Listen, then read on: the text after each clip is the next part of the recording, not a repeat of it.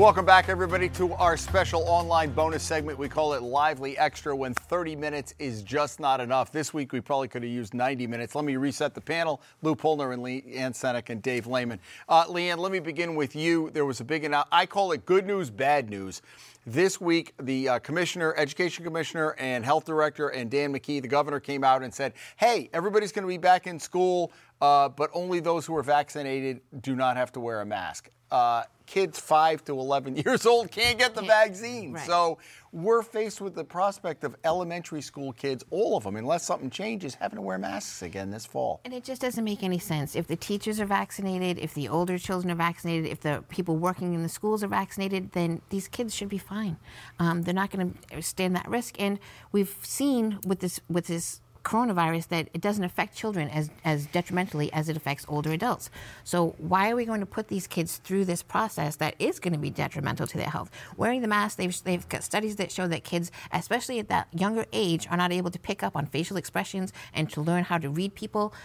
It's a whole different issue that we're talking about. And there's no reason to subject them to that. But if they don't wear masks, isn't there the opportunity for parents who, if a youngster does get the illness and dies or has long-term illness, they could sue the school district for not taking proper caution? They could sue them anyway if that happens. Even if kids wear a mask at that age, how often are they going to be that responsible? That they're taking it off, they're putting it back on.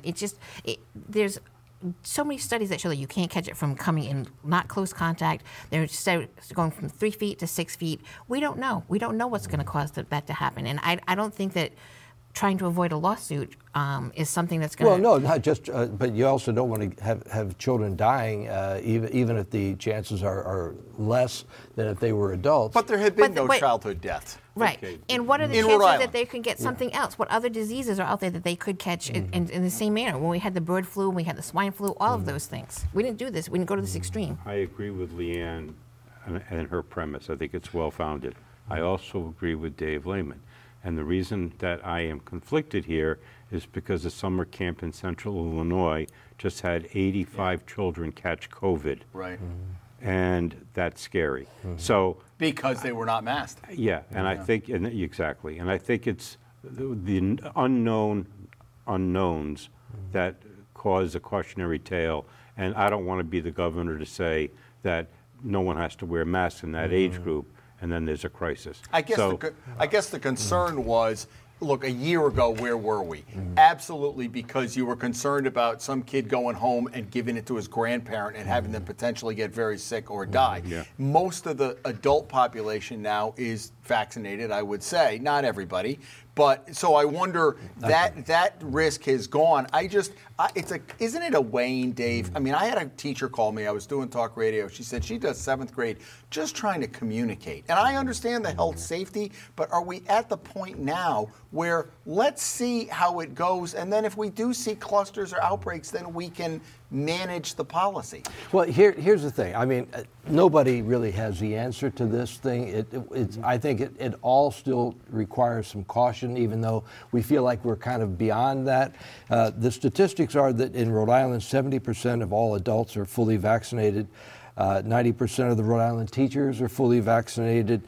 40 to 60% of school-age children outside the age group that we're talking about. The 12 to 18. Yeah, the 12 to 18.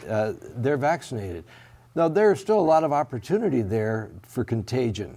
And when you've got kids in school, I think the idea of if I had children of that age group, I would want them. I would want the mask. I really would want the mask, because you can't redo this if the child gets it and has a long-term illness. One of the things about COVID that we have to remember, it's not just about life and death.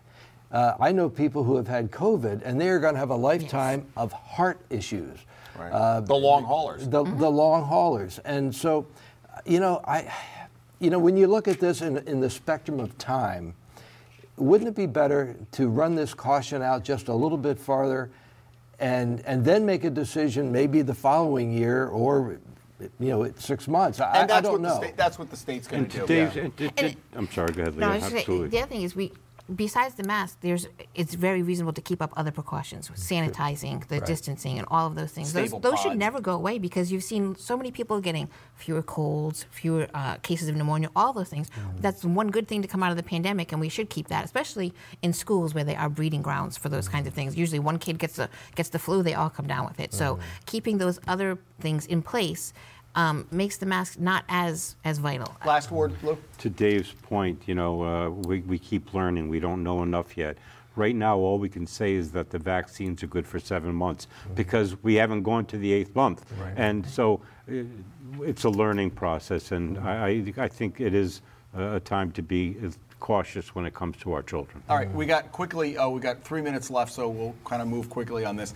Eleanor Slater Hospital, a big, hot, steaming mess. And Kathy Gregg, kudos to her. She's just been all over this. It really makes me wonder, though, and this always happens, you look back at the last administration, what was the Raimondo administration thinking, right? All this stuff coming out now. I mean, so the point you're bringing up, I was up at 5:30 this morning going back through some of my notes for this very discussion, and I was thinking... A man who does his homework, that's what I like. Well, no, but the very thing hit me. I looked back, I wondered what was happening during the Carcieri administration, what was happening during the Chafee administration. This didn't just happen. Yeah. But it happened mostly during the Raimondo administration. And it struck me that a lot of people were being critical of the governor because she was running around the country fundraising, raising her own profile, which obviously has paid off for her. Fiddling while Rome was burning. And people were saying, if she's doing that, what is she not doing back here?